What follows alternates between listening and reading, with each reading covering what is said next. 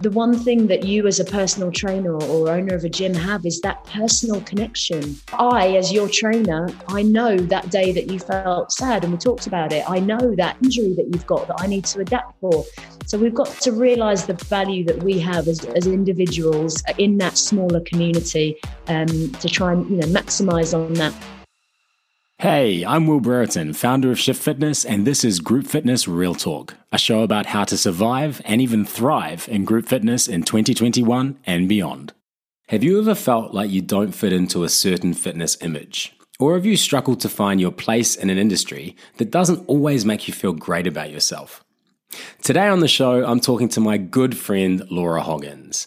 Now, if you're from the UK, you may already know Laura. She's built a name for herself in the fitness industry by being authentically her.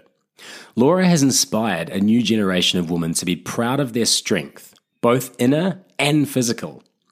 But if you're not a woman, I don't think that this episode isn't relevant to you because everybody can learn a lot from Laura's story. I know that personally I have. Laura has built an incredible online community of empowered followers. She's the director of a top London boutique studio network and has an incredible knack for building communities that make people feel included and celebrated for their individuality.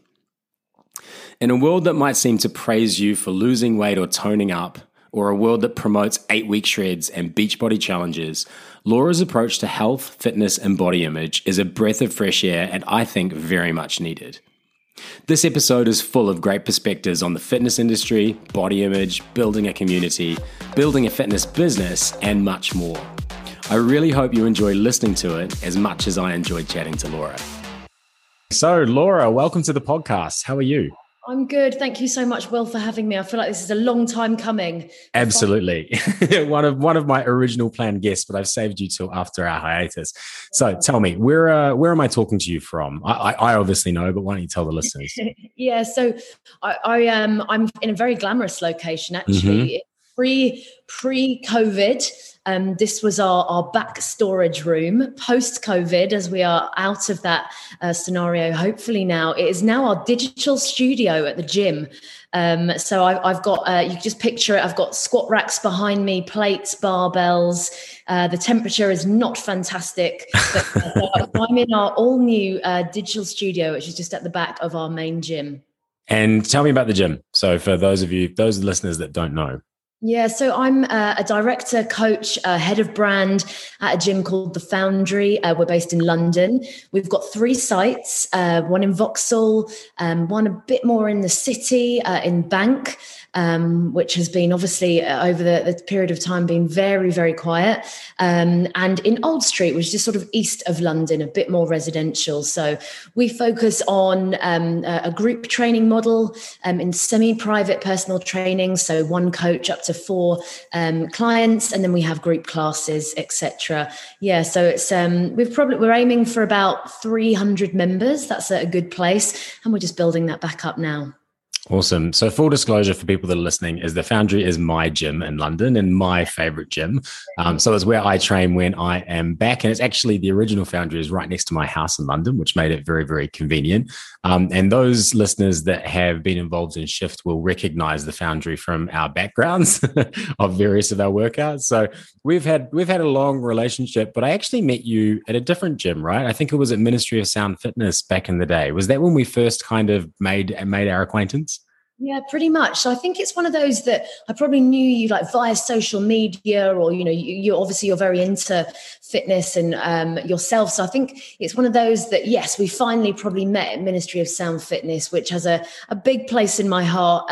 Sadly is no longer using the group fitness model. They've got actually a fantastic gym in what they've evolved to now. But yeah, that's where we were. So take me back to how long you've been in fitness, because as a follower of you, I kind of know your history, but I think it's quite interesting. And why don't you take the listeners through how you got into fitness and your journey up till now? Don't feel that you need to kind of labor over any point, but I often see your posts about how when you started your fitness journey, you were working in an office job and living a quite different lifestyle to the lifestyle you lead now, right? Very. It's actually mad to think that I kind of feel like, fitness is my job and has been forever, because it kind of feels more me. It's my purpose, let's call it. It's like my calling. But actually, I've been in fitness full time for just over 5 years, which is half the amount of time that I had a previous career. So I've sort of graduated from university, business studies and marketing in the UK, and started my career at a company called Unilever, which is a big FMCG company, the sort of the company behind brands you should know, like Lynx, those things. I mean, hopefully you've not done a Lynx these days. Hopefully no one uses it, but you've seen the ads. But yeah, just sort of a big global company in sales and marketing role, 5 years there. A bit of a hiatus in the Cayman Islands. Maybe I'll talk about that another time. That was like my gap year. Yeah. I spent more time underwater than I did above it. And then I was at L'Oreal for 5 years in various sales and marketing roles across brands at L'Oreal Paris, Garnier, Maybelline. And it was just always been my dream, my passion to be work in fitness. I think if I take myself back to when I left university, I thought, that's the thing to do. I need to get a degree. God knows why. But that was just sort of the pressures in and around my schools, etc., college, and then it was the done thing to do. And then I had a job at David Lloyd in one of their flagship clubs in Weybridge in Surrey, which is unbelievable. And I worked there in various roles in F&B, in the kids club, just sort of looking up at the PT floor, like, one day, trying to get my experience. And then it's a strange one, really, because I'd like to think I always had quite a lot of confidence, but I just never had the confidence at that stage to go, right, I'm going to get qualified and I'm going to be a personal trainer. I looked at the gym floor. There was no women PTs. Certainly if there was, they were 6 foot tall, probably looked Swedish, very, very slim, talking about toning, and it just wasn't me. And I couldn't see myself in the fitness landscape. So fast forward 10 years, I thought, I've absolutely had it now. I'm going to give this a go, because if I don't, I'll regret it forever. And at that time, I was 30. I turned 30 and I was thinking, God, I'm a bit old to do this now, but whatever, here I am. It was petrifying. And I'm so glad that I did it. But it's not easy. I think, people look at me, what I'm doing today, and director of one of the best gyms in London. And it didn't come without a lot of hard graft and a lot of uncertainty, I would say. Yeah, totally. So I want to delve more into kind of how you got to where you are, because you're now a presenter on Fit, which is a massive, big digital fitness platform. You're a director of the Foundry, as you said. You've written a book. You're a speaker at various events. Like, in 5 years, that is a long way to come. But let's wind it back a little bit. I am going to ask about that. But what got you into fitness? Like, what was the step you took? Did you leave your job, or did you do part-time study in PT? Like, what was it that kind of leveraged you out of what you were doing into this? Yeah, so I've always been sporty. So when I was, without boring you, like when I was 3, when I was younger, I played football. I played for a great club in my early teens. Played for Chelsea girls. I played netball. I was into judo. I was in canoe clubs. I was just, my poor parents just, can't everywhere I needed. I just loved team sport. It wasn't necessarily fitness. The fitness part, the training of it, I didn't love. Yep. Doing laps around the pitch, that shuttle runs, not really my jam. But I loved that, physical pursuit on, for a common goal with a team.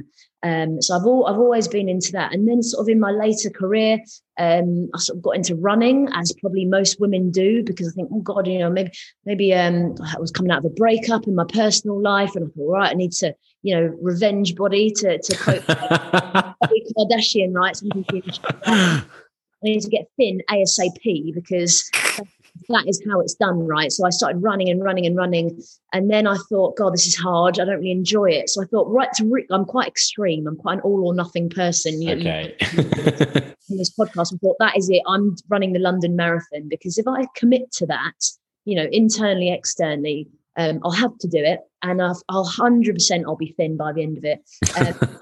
And I was, and I got to this goal weight that I probably felt overweight at the time, which is ridiculous looking back at photos now. There's nothing of me. 5'2", very slight, probably bad knees. I wasn't as into strength training or whatever. So then I was like, okay, right, I've done this running thing. I'll be honest, I didn't really enjoy it. I had a membership at Virgin Active, which was the gym next to the office at L'Oreal. And I started going to these classes with this unbelievable Les Mills instructor. I just looked and I thought, wow, you are a boss. She had so much energy. I could not work out how she could talk and do the exercise at the same time, as you know very well, Will, in your dancing days as well that we were talking about this week. I started going to Body Pump, and I was like, oh my God, I've got this barbell and I feel like a boss. And we're listening to Pink and I'm doing the reps, and you start to learn a bit about technique. And I thought, I like this weights business. It feels good. I almost want to start. So this is something I didn't know about you. So Body Pump was your entry into lifting. Yeah. That's super interesting, because that's obviously not where you are now. And that's something that I don't think I knew before, even though I know you pretty well. And I feel that we've talked a lot about fitness. Yeah, it's so mad thinking about it now, because like I sort of did the Body Pumps, I did Body Attack. That was a bit more chaotic. It was a bit more.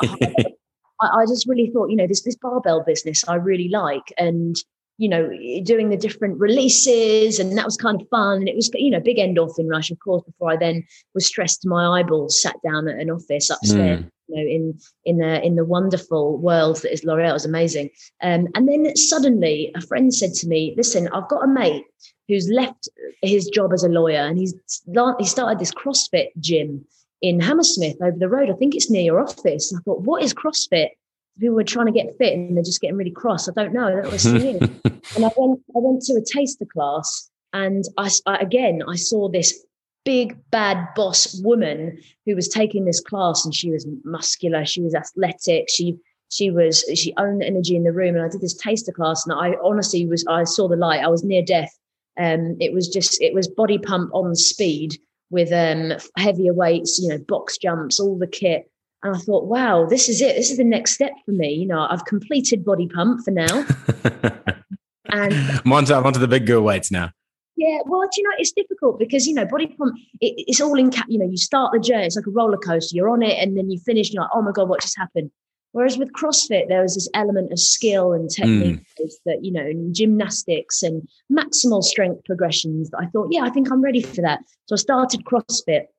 And I was that meme that was like, if you do CrossFit and you're vegan, what do you tell people first? Party. I was like, hey, do you know I do CrossFit? And it was like, right. So this is your Instagram origin story too, isn't it? Exactly. So Will obviously know where we first met. My Instagram handle was biceps and bronzer. Yeah. Because at 6 a.m. I took my body genetically took to all this strength training volume quite quickly, and my shoulders and my traps and my biceps, everything just grew massive. So I sort of grew popping out of my denim shirts that I used to wear after all this running. So then I was sort of selling makeup in the day. So biceps and bronzer. And I started, posting these really low quality, terrible videos of me doing all these weird things with the barbell. And it just started, people were like, wow, what are you doing? God, that's interesting. Because no one had heard of CrossFit in London 6 years ago. It was a really new thing. I genuinely think there was 10 independent CrossFit boxes when I started. Yep. And I really enjoyed it. And then sort of going through that journey myself, I thought, hang on a minute, I'm so enthusiastic. I'm so passionate about all these different types, the early days of sport, the Body Pump, the endorphin rush, how I felt, and the technique and the community that CrossFit gave me. I want to bring this to as many people as I can. So I started having a little look around at, where can I still don't see myself working the gym floor as a PT at Virgin Active or David Lloyd. As much as my experience there, and I think they're great clubs. I needed something a little bit different. And I found the Foundry. I did a class called Strongman. It's now called Strong. We decided to take the man out of it as a woman. It perhaps wasn't quite fair. So yeah, Strong class, which is modified strongman training, which Will is absolutely a boss. It is. It's one of my favorite classes. I have to meter my appearances because I get too excited and put my back out. But that is true. There are times where Will walks in a bit sheepishly, and it's a bicep curl and a up day, isn't it?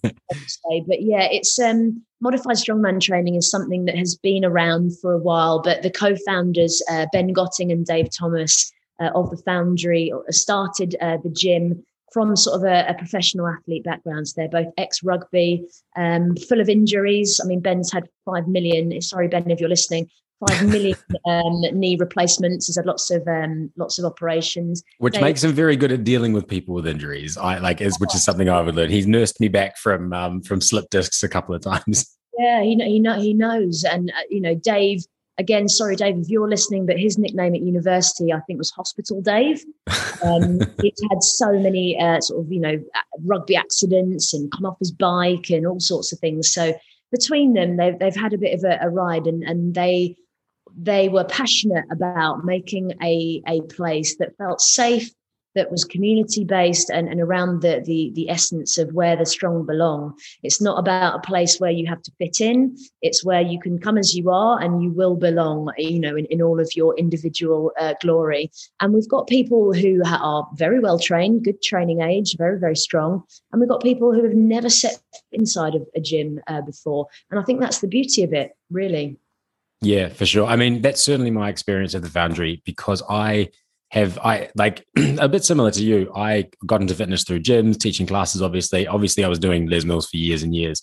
I tried CrossFit, and because of a few biomechanical issues that I've got, CrossFit just doesn't work for me. Like, I just cannot do some of the movements. And I'm also been in fitness for long enough that I'm aware that, doing a snatch is great, but doing a snatch doesn't actually help you to do anything other than do a snatch.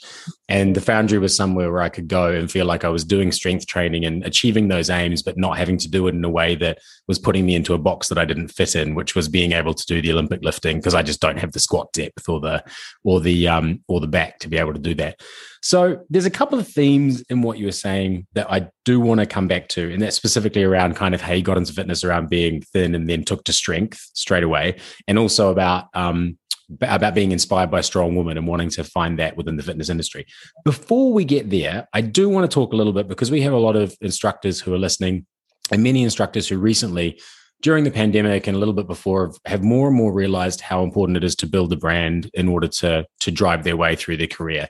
And I think that a lot of people sort of a few years ago would have thought, well, my fitness career will be going and working for a David Lloyd or a Virgin, and they will provide me with a constant source of PT revenue, or they'll provide me with a slot on the timetable. And that was a given, right? And that's all. The table's been flipped, and that certainly doesn't work anymore. And everyone is much more of the understanding that building your own brand, understanding who you are and where you want to go is super important for actually having a career in fitness. So you got into it 5 years ago. You have a career that a lot of people would be super jealous and enviable of. And I know that it's been a lot of hard work, but how did you come so far so fast? What would you put it down to? So I'm actually going to rewind a little bit from when I first started out, and I sort of shared, I was very scared about trying to carve my way in this industry, because the language, still in London at that time, was very much around toning, and, abs definitely equaled fitness. And it was kind of far away from what I deemed to be fitness. It's like, fit for what? Fit for a photo shoot, or fit for life? And that kind of attitude I really felt passionately about, but there wasn't a lot of people talking about it. And I sought a lot of advice from, a great network in London of people. Some gave me, I think, some great advice. Some with great intent actually gave me some terrible advice. And I'm really proud that I didn't take it, because there was. What was the terrible advice? Yeah, I have to know. I'm going to say that first. I won't name who Yeah. We won't throw anyone under the bus, but I'm curious to know what it was. Really good intent, but so as a woman who is trying to promote and carve their way in an industry via strength training, you can imagine when Bingo Wings was still the chat, I was going to find this difficult. And they said the advice they said to me on my Instagram, they said, if you want to talk to this woman that you want to train and educate her about the benefits of strength training, you've got to stop posting all these big lifts. You can't show them all of your training, because you're going to scare them off. The whole, muscles cause size, and no one wants size, and all this rubbish that has been perpetuated within the industry for years and years and years. Exactly. And they were like, well, actually, I think you should dilute what you do to serve, to be better serving their language, to talk about toning and lower reps and higher reps and lower weights, and and that's strength training. And I thought, but it isn't. Yeah. It isn't strength. It might be, if you're a total beginner, there are obviously elements that you need to master in terms of foundational movement patterns. But all I could see was like these pulses and this sort of bar style thing being talked about as strength training. There was like standing at the bar and just doing little leg flutters. Which it's bloody hard. Yeah, I was about to say that. I'm not poo-pooing that as a training style. It's just a different type of training style, right? But bar classes are bloody hard. Yeah, I've been to one. I went to a wonderful woman in London, Ashley Verma. She runs a studio called Define, and I went to go to her class. And oh my God, I can't tell you I've been humbled a couple of times, once in a hot Pilates class and once in a bar class, where I was like blowing out. And I consider myself to be pretty fit, but yeah, ouch. Anyway, sorry, we digress. I agree with you. That's not me. That's not me being harsh about bar. It's very, very difficult. But as a training style, it wasn't sort of, where I was at. And it was around the time where sort of Instagram had started. I've got this account, I'm posting, people are starting to interact with me, like, what's she doing? That's weird. And it was around the strong, not skinny hashtag. And I remember it getting big, and it's just strength training started to be like this thing. And it wasn't really, like I said, but it just always grated on me, because I thought, well, why is there this, you have to be strong or skinny? Right. I couldn't work it out, because I was like, well, I have been skinny, I'm still, or, there are other people genetically that are set up differently to me. And it always grated on me. And I always thought, well, I'm going to park it for now. I'm going to ride this, development of strength training and see where I get to. And actually, I found, and this would definitely be my advice to anyone in the industry, speaking my authentic truth and mission and attitude has been what has got me to where I am now. And no, I might not be the most, popular. I might not have 1 million followers on Instagram like Chrissy Seller or, these other people that are owning that real global market, who are doing a fantastic job and encouraging lots of people to train. Actually, I don't need 1 million people to have a fantastic business. And actually, I always saw myself as, yes, having an online platform as a form to communicate and try to inspire and encourage women. And yes, there's an opportunity that you can make money via, is that online coaching or collaborating with brands. But I always wanted to myself, I will never be described as an influencer. It could be described as a part of what I do, fine, a person of influence, but I'm a personal trainer. And that's what I wanted to ensure, that I was on the gym floor, I was learning, I was authentic, I was in front of people every single day. And just what I experienced there, I was then able to share with people that maybe I couldn't physically get to. So I guess that was my start. I started talking about, hey, girls, you should strength train. Actually, what about this? And people started going, wow, actually, I never thought about that. And wow, as soon as I did a deadlift today, and oh my God, there's this weird feeling of like empowerment of doing something that you didn't think you could. And God, I much prefer it to running. And I always said to myself, I wanted to wave this little flag in the corner, no matter how big or small my following was, just to say, hey, listen, you don't have to do that.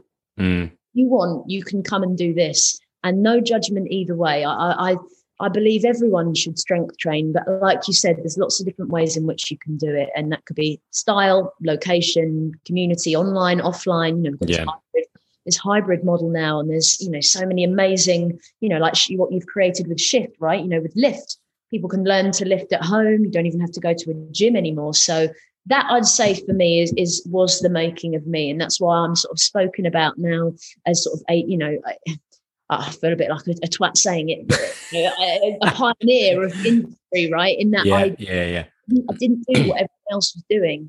I think Joe Wicks is fantastic. It's not for me. That's the most diplomatic way of Joe Wicks described this thing. Me too. Yeah.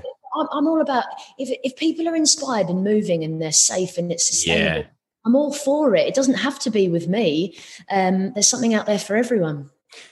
I completely agree. We've actually talked, a lot of the guests that we've had on this podcast have often said the same thing, which is basically that you just can't get anywhere, or there's nowhere worth going if you aren't going to be your authentic self. And it's kind of niching down and appreciating that you don't have to be for everyone. And I think it's something that I've repeated with a number of guests. It's like, if you try and be for everyone, then you just end up being for no one, right? And some people manage to do it, and some, like Joe Wicks and some super successful people, manage to kind of be that personality where they can resonate with everyone. But that's really difficult for most people and probably out of reach. But that doesn't mean that you can't sort of niche down to understand who you are and the change you want to be, and then reach those people in particular. Exactly. And honestly, if I tried to be, a different style than I naturally am, it would be exhausting. It's hard enough as it is. So I think it's, I always remind myself, I'm not for everyone and everyone's not for me.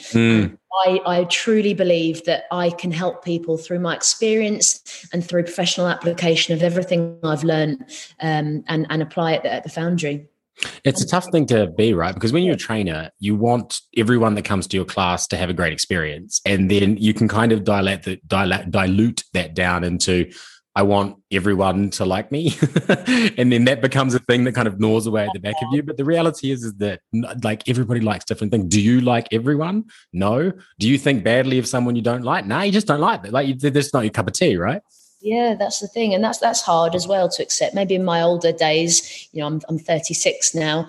I fully accept that that's going to be okay. And you just, it's one of the biggest things I wrote in my book, Lift Yourself, was around, from a training perspective and in business professionally, just you cannot worry about what anyone else thinks. Because you'll just waste loads of time. Crack on with the people that are inspired and are working with you, and the networks that you can learn from, and let them get on with what they're getting on with. It'd be human nature, though, right? Like you have a class of 20 people and 18 people walk out happy, and 2 people look like they had a terrible time, and all you can do is think, oh God, what did I do? Yeah, it's so a classic example of this. I was actually talking to Ben, one of the co-founders at the Foundry, yesterday.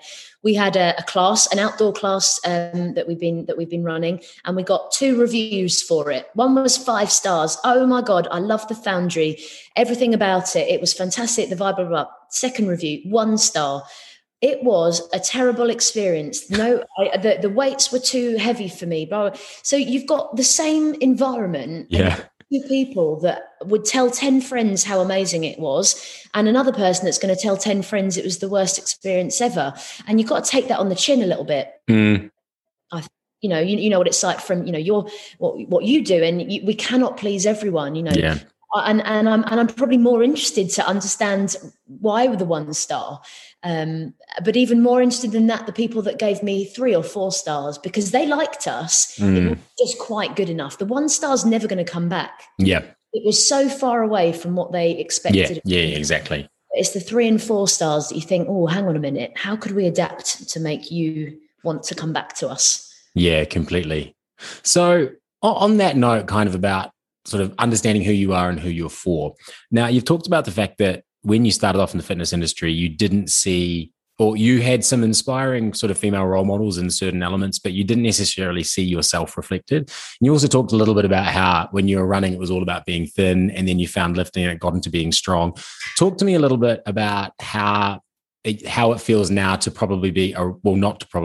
be a role model for women in the industry that are looking to focus on strength and not on purely aesthetics, or on being thin, or on being lean and being toned. Like, is that because I think that all people within the fitness industry struggle with body image. Women struggle with it more because just generally in society, like, the expectations are so different.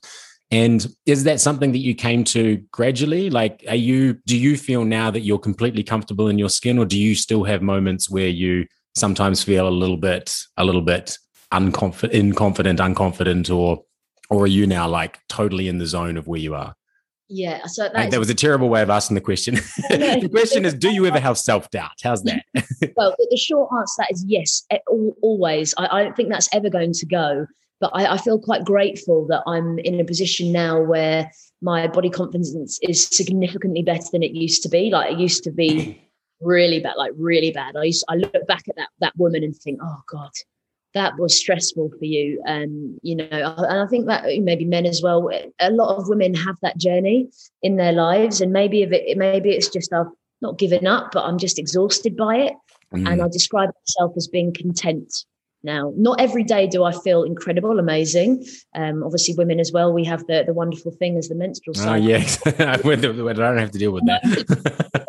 A nightmare to manage and deal with. So every day brings its challenges, but generally, on the whole, I'm absolutely content. And the funny thing, I was actually talking to someone this week about the pressures of social media. Like, I've always said, social media will be a tool for communicating, not my everything, because when Instagram finally goes, which it will, maybe not in my life, I don't know, but we all remember MySpace, and that's not in my life today. Yeah, and we will link to Laura's Instagram in this, because Laura has a very active Instagram. And so when you talk about this, I think you're talking as someone who invests a lot of time in making sure that your Instagram is something of value. I try to, yeah, and I try to be really, really honest, and not in a honest way of crying down, down at the, there is a filter, there is boundaries. I do keep, a level of privacy to myself, but I try to repeat the same messages and try and show an insight into how do I walk my talk on a daily basis. And I see a lot on Instagram. I see a lot of sort of women that are big on Instagram, that we're sort of going through this trend, body confidence, body positivity, all this thing. And I don't believe, I mean, you could play this back to me in 5 years and I'm not doing it, but I don't ever believe I'm going to be that person that's going to take a photo of a fat roll or my cellulite and go, oh, I have cellulite too, it's okay. I don't connect with that message. Right. There's that trend right now of doing the side-by-side where one's someone slouching or bending over slightly and they've got a bit of a fat roll, and the other one's of them doing a booty pop. And they're like, same person. It's like, well, no kidding. But I get where you're going from this, but now this is turning into like just yet another form of making it all about aesthetics. It's like, look at how ugly I can look in this photo on the left, but look at how hot I am on the photo on the right. also on that, and this might be me just being, I don't know, a little bit, I'm not sure about it. The photo that is meant to be worse is actually fantastic. Yeah, well, yeah, exactly. As well, you've not really gone for it there. You've sort of held a little bit back, so you're sort of happy with both. But you know that person still took 100 photos of the bad version and chose the least bad, or the bad that they were comfortable putting out to the world. Exactly, and I guess from my perspective, I just try to show myself as naturally and authentically as I can. And I'll post the damn photo if I've got 5 chins or 1 chin. If I like the photo, to be honest, and it's not that deep. And I'm sure actually if I looked back and I looked at my photo, I go, oh gosh, yeah, you're right, there is some cellulite there, or oh gosh, when I do that, there is some wobble, or whatever it is, my weightlifting belt, nothing is that flattering really in this, apart from that one still under the professional lighting at an event that you went to. So I just think it's about posting it and just don't mention it. Like I say, when I'm most confident with my body is when I'm not thinking about it. Right. Yeah, because at the end of the day, those posts, well-intentioned as they might be, they just still focus everything in on specific aesthetics and a look, right? And at the end of the day, like if you're someone who, and I consider myself in this bucket as well, I have been through times of worrying a lot about what I look like, and I still care, right? Like I still feel better about myself when I'm a little bit leaner, but I've managed to kind of put that into the back seat, and now the driver's seat is I'm about to turn 40, and I'm really happy that I still have the ability to do all of these things that I can do. There's certain things that I can't go skiing, back won't take it, can't do deadlifts. But, I can still go and do a class, or I can run around, or I can go on a hike and all this sort of stuff. And that's what I value. And I've just stopped trying to let the aesthetic side of things have any influence on my happiness as a person. It still does. I'm not going to suggest I'm enlightened and I've got away from it, but I try to make it not something I focus on, and I make it something I never talk about or focus with other people on. Exactly, yeah. And this is the thing. I agree with you. I want to look good. I'm human. We all want to look good. naked. We want to go look good on holiday. We want to look good in the gym. We want to wear our clothes well. Like, I'm not suggesting that I'm completely just ignoring it and whatever. I still definitely want to, but it's just my values have changed. And there was one time, it was about 2 or 3 years ago, that I was training, and I would suggest that people would describe me as quite athletic. I've got quite a muscular frame. When I train, my shoulders, my everything gets quite big. So I was training really well, and someone came to me and said, "Oh gosh, Laura, you look like you've lost weight." And I was like, "Oh my God, really? That's awful." And they couldn't believe it. They couldn't believe it. She was like, I've never seen a woman just be... How? I just gave her a compliment. Yeah, I was like, no, that is... I was like, really? Where? Oh, no, gosh. So actually, and I thought, I'm really proud of you today in my head, because you didn't, go, oh, yes, thank you, being thin is better. No, actually, I'm just doing what I am, and I feel happy. I'm the most content I've ever been at about 8 kilos, 10 kilos more than my goal weight, whenever that was, when I was running everywhere. Yeah, with much better knees, probably. Yeah, exactly. So tell me about like the woman that come to your class back when you started and the woman that you come now. Like, have you seen a change in the overall industry and the way that women are approaching fitness, group fitness, lifting, all that sort of stuff in the time that you've been with? Because I think I have, but I'm really curious to know you, because you're obviously much closer to it than me. Totally. I think, well, the sheer number of us. So I think, that the statistics show, I think I saw the statistics for EMD and UK Active, that strength training as a percentage has grown over the last, let's say, 4 or 5 years. I think CrossFit's had a lot to do with that. Mm-hmm. I think we've got more female role models that are of a more athletic build, and we're starting to talk more about the benefits of strength training. And I guess particularly here at the Foundry, I was the first female employee, really, first time full-time coach, and now we've got 6, 7 female coaches out of a coaching team of like 18. Mm-hmm. So actually, we're about 30-40% of the coaching team here. And I think there's this evolution of just this acceptance, and this, actually, there is women can have an authority in strength training. You've got, women that you see in CrossFit, like you see Tia Claire Toomey, who's, competed at the highest level in Olympic weightlifting for Commonwealth for Australia, and she's won the CrossFit Games. You've got, British women like Donna Moore, she's world's strongest woman. She can deadlift 240 kilos and the rest. And, we're just starting to look at these women and go, wow, like they're absolutely capable to be stronger, than most men. So I think it has taken time, and I did fight that a little bit, or, being the only woman in a lot of environments. But I guess for me, I've always been used to that. I was the only girl at football at school. I was the only girl in my judo club, so I'm used to that. So I'm used to having to sort of fight my way through a little bit. So it doesn't really bother me. I think I'm very fortunate that the network of men that I work with are huge supporters of women.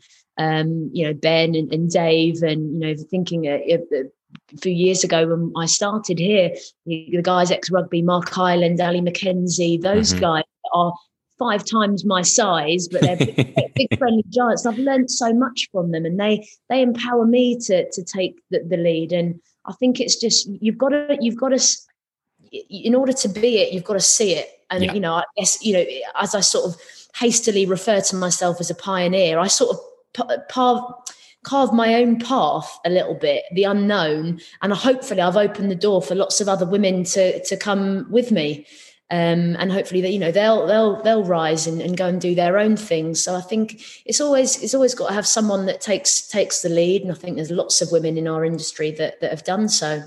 Well, I think you have. Like, speaking as someone who's been following you through this journey, I think that you should feel proud of yourself, because you definitely have had an impact on the woman that you work with, and also just the people that you connect with through social media, in terms of role modeling a type of fitness that they may not have seen before. Yeah. So on that note, where are the gaps that you think exist in the industry at the moment? Like, where are the places that you still see either a lack of representation for things you need to see represented, or just a bit of an industry failing that you think needs to be taken care of? So as the fitness industry comes back, right? Like, we're all in a position where we've just had this big hiatus. Digital fitness has become this thing. We're getting back into live fitness. Are there any sort of parts of the industry that are still sort of lacking or falling behind that you think need to be dealt with? Yeah, that's a really great question. And I think when I look at the industry as a whole, as with every industry, the fitness industry is a commercial industry. We have to make money to survive. And, it's slightly strange making money from people's health and well-being. And that's really what I see it as, trying to, like you say, training people for life so that when they're 50, 60, whatever, they can still do these things.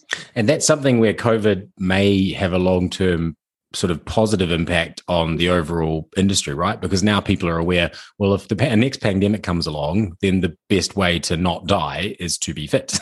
And like put that way, but it has resonated with people. Like, people now realize that if they want to fight off any type of illness, but also, the ones that were there before, right? Diabetes, obesity, heart disease, all that sort of stuff. They're all diseases of inactivity. And that can be helped by any type of activity, whatever it is, whether it be lifting, whether it be walking, whether it be sport, like Zumba, whatever they do, it's good. There is no bad movement. Exactly. And I do very much agree with that. But what I do struggle with is exercise selection, intensity, and frequency. Now, one of the things that we stand by at the Foundry is our strength programming, right? So we have progressive programming that is following a plan. There's only so many things that we want people to hip hinge, squat, just leg work, single arm work, push-ups. There's only so many things that are useful and effective and efficient in terms of developing your health and fitness. But the industry as fitness is, here we go, sex sells. And the fun, interesting things are always going to be up there. So I remember when I started in the industry, there was a particular gym chain, a boutique gym chain that did 7-day shred. And I always thought that is so irritating, because that is communicating that A, you need to shred, B, that 7 days will complete that for you. And C, that it's the exercise that is going to get you lean.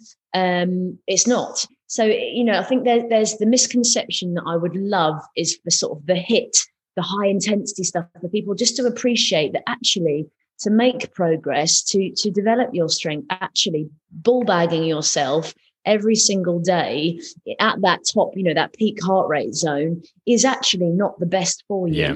There's only so much stress that we can manage, and depending on your goals, and if your goals are to tone up or, reduce your body fat to achieve fat loss, you've got to address the other things in your life. There's no exercise that will do that for you. There's no You got to have sleep. You got to have nutrition. You got to have appropriate stress levels that are dealt with through both exercise and sleep and eating.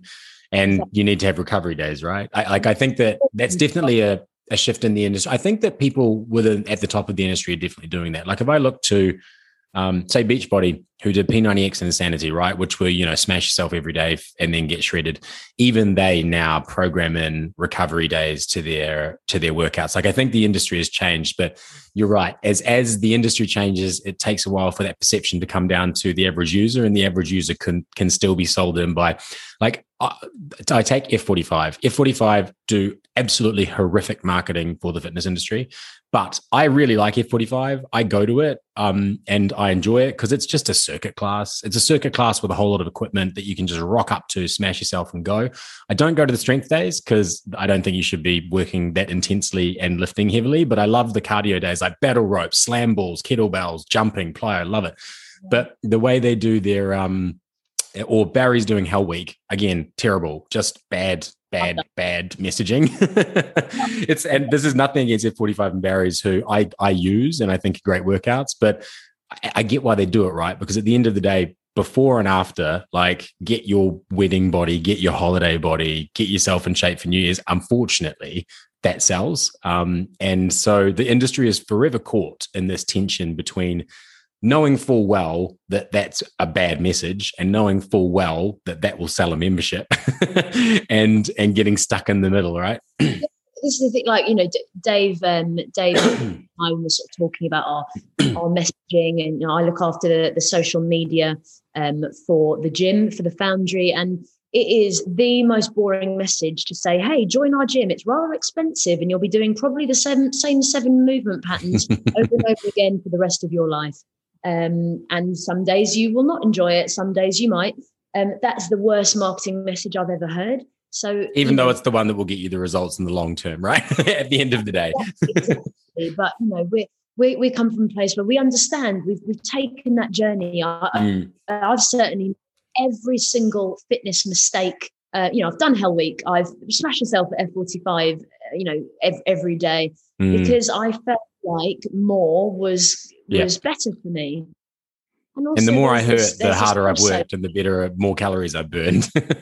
You're in this state of stress constantly. I used to stress myself out, and I'd go to work, stress myself, wouldn't recover, wonder why I felt like shit the next day.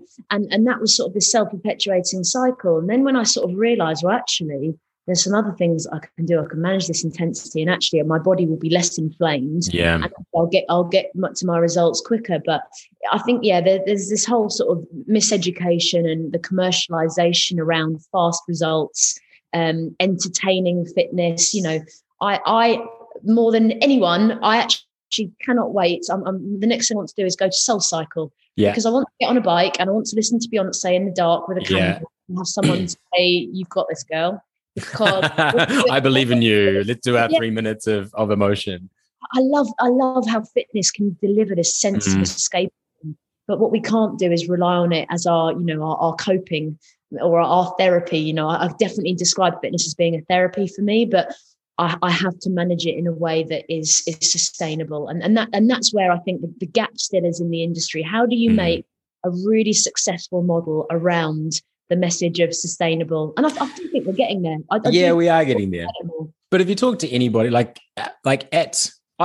been in fitness for 20 years, and I've kind of been at a good level of fitness. I'm now getting to the age where I can say that I'm proud of the fact that I'm still fit, because I'm getting quite old, and I'm still pretty fit for my age. But that revolves around doing strength training, that revolves around the same 5 simple lifts. I don't squat, I don't deadlift, but I bench press, shoulder press, I lunge, do single leg sort of stuff. But I vary it up. I vary the training protocols. Like I do, higher reps, lower reps, change the weights, but it's the same movement patterns because I know they're the movement patterns that work. I do a couple of days cardio and then I walk every day. And it's taken me 20 years to figure out that it's just doing the same things consistently with that real consistency, like all the time. That's what delivers the results. The same way that if you talk to anyone who has kept themselves in really good shape diet-wise, the one thing that you almost always hear is they just have a diet where they eat kind of the same stuff all the time because they know what's healthy. And if you're constantly trying to vary it up, like novelty is really important. And I am a strong believer in, buying a ClassPass membership and going to, doing your classic kind of workout Monday to Friday and then going to a SoulCycle on a Saturday, or maybe a reformer Pilates, or maybe a hip hop class or whatever. Have that variance because you need it. But yeah, it's just consistency. It's not going to be like come in, stay 7 days, even 21 days, right? Like 21 days is habit forming theoretically, but it's the fact that you form the habit that you continue. It's not the 21 days. Exactly. And that's the thing is that, I totally appreciate, the ClassPass model of having the ability to go to a different gym every single time, but random training, random results. If you're okay with that, all right. But I do think that, if you actually want to get some sort of, I'm sure everyone's describes they've got some specific goals, you're just not going to get there. And from a commercial perspective, if we continue to encourage that, gyms are going to find it hard because you don't know who you're going to have at your gym from 1 week to the next. And so, that's why from our perspective, having a class model and the 21-day challenge, etc., that we have is a great entry point. But actually, for us to have a sustainable business, we want to be able to train people, for 2 or 3 years doing the same thing. But what you guys do, and what I certainly encourage any of the listeners to this podcast, because they're all instructors or trainers, is that the Foundry creates community, right? Like that messaging you said before, which was, come in and you're going to come here all the time and you do the same lifts. We're going to vary up the protocols, but you've been doing the same thing week in, week out, and you're going to like it sometimes. You're not going to like it other times, and sometimes you're going to be a bit tired. But the one bit that you missed off, which is the bit that makes it, is that you're going to have a community that you care about and that cares about you, and that's really where the kicker is, right? And I think that's something that the likes of F45 and Barry's actually do really well, right? Like, I don't love their marketing sometimes, but they create this stickiness and community where you're going because you want to be there. The instructor knows you, the other people in the class see you there, and that's what gets people in. Yeah, and I think also, like, it's almost like in London, it's become your identity. It's like, where do you train? Where do you train? Yeah. What university do you go to? What school do you go to? Where do you train? I feel like I can know quite a lot about someone. If they say, "Oh yeah, I'm better," or "I'm going to Barry's Hell Week," I think, "Okay, wow, hardcore." Well, I go to CrossFit. Okay, cool. You train 5 times a week, and so there's sort of an identity attached to it. But yeah, like we said earlier, from even a personal brand perspective, I'm not for everyone. Everyone's not for me. It'll be the same for the gym. We don't need 10 million, whatever the population is, to come to our gym. We just need 300 to love it. And look forward to seeing each other. Absolutely.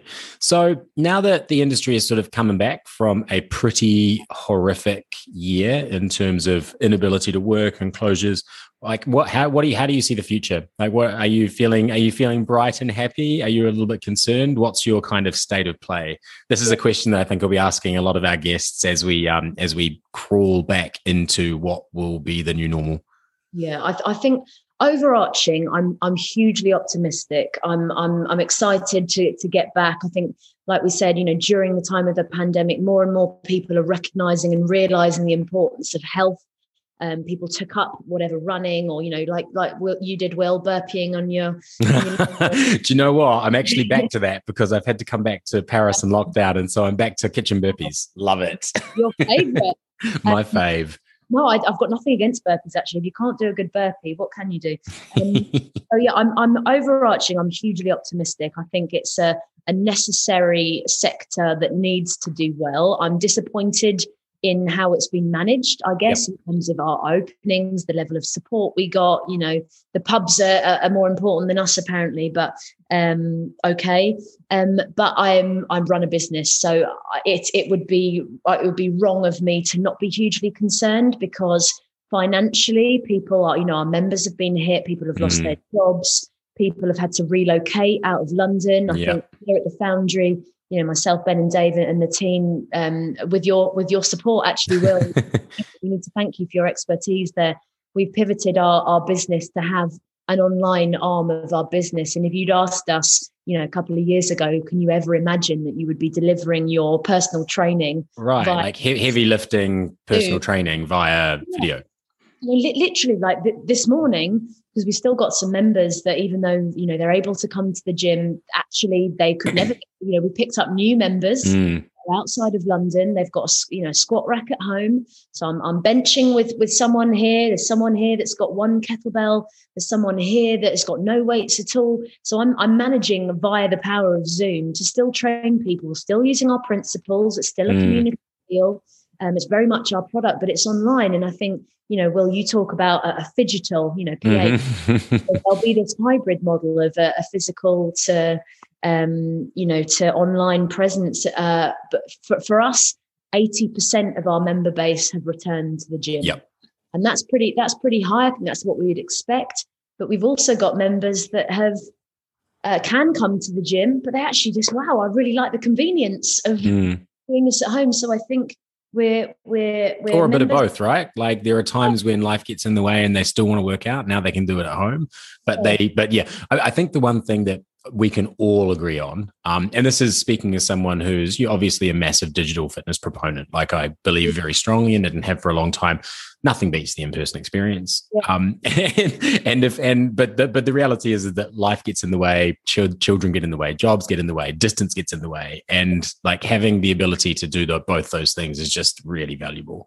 Yeah, totally. I guess the challenge is the competition, the cost. The marketplace of online offerings. Yep. I'm a coach on Fit, which is a fantastic app. I absolutely love it, and I think it's a very different market. don't really think the overlap between, what we do in gym is, but the price point is just poles apart. Right. Yeah. £10 to £15 a month is amazing because you feel like you're in the room with 600 plus workouts, really good trainers, exciting productions. Exactly. And versus our £350 a month, small group PT and classes membership, it's quite poles apart. So I think commercially we've got a job to try and prove our value in quite a heavily disrupted marketplace, online and in person. And I think, like things that we do, we've sort of made reference to the 21-day challenge, is by offering a slightly reduced barrier to entry from a cost perspective, to enable people to spend 3 weeks training with us so they experience the difference, not just us telling them. I remember at the start of the pandemic, lots of PTs were sort of saying, oh God, I can't compete with, Joe Wicks is doing free Instagram. I was doing Instagram lives, everyone was on an Instagram live and fatigue. And I kept reminding myself and other people that the one thing that you as a personal trainer or owner of a gym have is that personal connection. Right. You're never going to meet Joe Wicks, unlike but I, as your trainer, I know that day that you felt sad and we talked about it. I know that injury that you've got that I need to adapt for. So we've got to realize the value that we have as individuals in that smaller community, to try and, maximize on that as we open up. Yeah, right. It's all about connection at the end of the day, because this is something we've talked about on the podcast before as well, because we're speaking to instructors, and instructors are very aware that they're competing with Fit and they're competing with Apple Fitness and they're competing with Peloton, and the price points of those are just so low. And the quality of instruction is high. And, there's going to be instructors on those digital platforms that move better than you, coach better than you, that maybe know more than you about exercise. But the thing they can't do is they can't go, hey, Laura, I know you're a bit down this morning. Like, how are you feeling now? Like, let's get to the end of this workout and I'm sure you'll feel better. Like, that can't happen through a mass market, huge volume platform, but that's something that a trainer or an individual that has a personal relationship can actually do. Yeah, absolutely. And that's the value. And again, going back to it, the person that loves Fit or Peloton, they might not be your audience. Or they might still be your audience too and just do that as well. I have digital memberships to like everything, but that doesn't stop me coming to the Foundry whenever I get the opportunity. Of course. So I agree with you there. That personal relationship and it's just that trust, isn't it? I trust you with my 1 hour I've got today to my head to, develop my health and fitness. I'm going to give it to you. Perfect. Well, that almost brings us to the end of our chat. I know that I've kept you for a full hour, and I'm grateful for that. I guess the one question that I'm going to finish with is, what is next for you personally? So not so much about the industry, but kind of you as Laura. And I know earlier you said you're not an influencer, you're a PT, but what's like the next sort of big, hairy, audacious goal that you've got, if you want to share it? It's a great question, and sometimes I don't ask myself this enough. I think I'm going through a period of time now where, after being in a bit of survival mode, I'm sort of now looking out at the landscape and going, where do I fit? And like I say, I don't want to be described as an influencer. I don't have millions of followers. I think I've got 45,000. I don't need to know 45,000 people to enable me to have a career. So I guess that has come as a result of sort of the external things that I do. And I do have a bit of social media fatigue, I'll be honest with you. We've all been, over this time, we've been staring at our screens, we've been interacting via Zoom, whatever it is. Haven't been able to go out and see people. So you've been interacting through the screen, which it's this weird feedback, right? And that you feel less lonely for a second, but it ultimately makes you more lonely in the long run. I had this through the halfway through point of last year. I was like living in Paris, away from my friends, away from my family. And I would just scroll through Instagram to try and feel connected to people, but that's not connection. And I also think Instagram, it's an amazing way to communicate. Over the past year or so, Instagram has been, a tool to communicate quite serious, global issues. Things like, BLM and, other things that, Instagram can sometimes be this very lighthearted, hey, workout, and other times it's really deep. Yeah. And there is no context, there's no room for nuance. We're sort of going through this period of time of like cancel culture, of like, someone tweeted this 20 years ago, cancel them. Yeah. So I do find that more than ever, I mean, I am not a controversial person on Instagram, I don't think, but I kind of go through this stage where I don't even want to be on it. And then I have to go back and remind myself, well, no, hang on a minute. You were originally on this to share your training, your experience, to try and inspire others, to, you know, try and wave that little flag, like I said before, for others. So it's hard to block out that noise. I've written a book, I've got a podcast. I'll be doing some in-person events this year, which I'm really, really excited about. And I think, you know, what's next for me? Getting a balance back, trying to maintain some personal boundaries. You know, it's wonderful, all the hundreds of DMs I get, but it's not manageable for me. No. People see that I'm on Instagram and I'm posting. So absolutely, I'm sharing, you know, life with people, but also behind that, I have a full-time job. I've got 3 gyms. I've got 2 business partners. I've got a board. I've got a coaching team. My family, my friends, you know, my partner. So there's a lot for me to try and manage. And I need to sort of just give myself, you know, stand back a little bit from it. I would love one day to write another book. I still feel like I've got more that I want to say, having never thought I'd write a book. And actually, please tell me it's going to be on having great hair. Yeah, got to be. I'm still, honestly, I'm like, L'Oreal, I was with you for 5 years. But yeah, it's something to do with that. And I think, you know how passionate I am, you know, about the business at the Foundry. It's more than a business for us. Yeah. It's changing people's lives. And I think as we come out of this, hopefully once we're past survival mode and we can get back on our feet, you know, we're expanding our coaching team, we're getting new members in. That really is the dream, to, you know, new sites, you know, new locations. You know, we're developing still our digital platform. We're still learning as we go there. So I think success professionally for me is the Foundry rocking and rolling where it was and on a route to expansion. And personally, I just want to make sure, like I said, that I'm looking after myself, because I think probably a lot of people listening will, you know, the antisocial hours, and people think we're always in the gym and we must be really fit. Actually, it's the last thing on my priority list. Train myself. So sometimes you're a very successful PT that is very unfit. Yeah.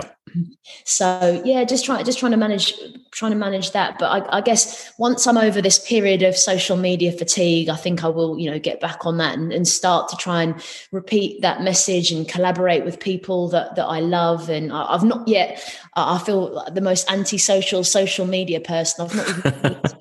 I've not been to one event. Everyone's like, come to this event. You know, I'm like, oh no, I'm busy. I haven't had the emotional capacity for it. I think that is a completely reasonable place to be in at this point in time. Yeah. And let's just, the fingers crossed that that you can get away for a bit of the summer. Let's hope that green list expands, baby. And should we go to Brunei and the south of Sandwich? You haven't booked a trip to Portugal? I haven't. No, I haven't. To be honest, I know it's going on. And for those listening from other countries, Portugal is on the UK's green list, which means that there's no quarantine. This is why this conversation's come up. I haven't. I'm waiting for Ibiza to be a goer for me, and make sure that the team are up and running at the gym, and then I'll think about taking some time out, because I feel a bit pale at the moment. Fair enough. Awesome. Yeah. Well, thank you very much, Laura. I really appreciate you taking time to talk. Good luck with everything as we get back into the swing of things, and I'm sure that I will see you again, and hopefully we'll chat again on the podcast at some point and hear about all the new things you're doing. Yeah, thank you so much, Will. I really appreciate your time. Cheers. So that was my chat with Laura. What I love about Laura, other than her great hair and amazing Nike collection, is how real she is. Often you hear two extreme perspectives when it comes to body image. One is that you must look a certain way, and the other is the body positivity movement. But in reality, most of us sit somewhere in the middle, and that's exactly the type of community that Laura has fostered around the idea of strength and being able to do something with your body. I've been in the industry for a long time, and I'm getting to a point in my career where body image doesn't mean for me the same things as it used to.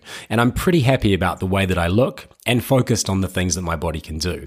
But the reality is that I also have days when I feel down about certain aspects of how I look, and there's nothing wrong with that, because as Laura said, we're only human and it's human nature.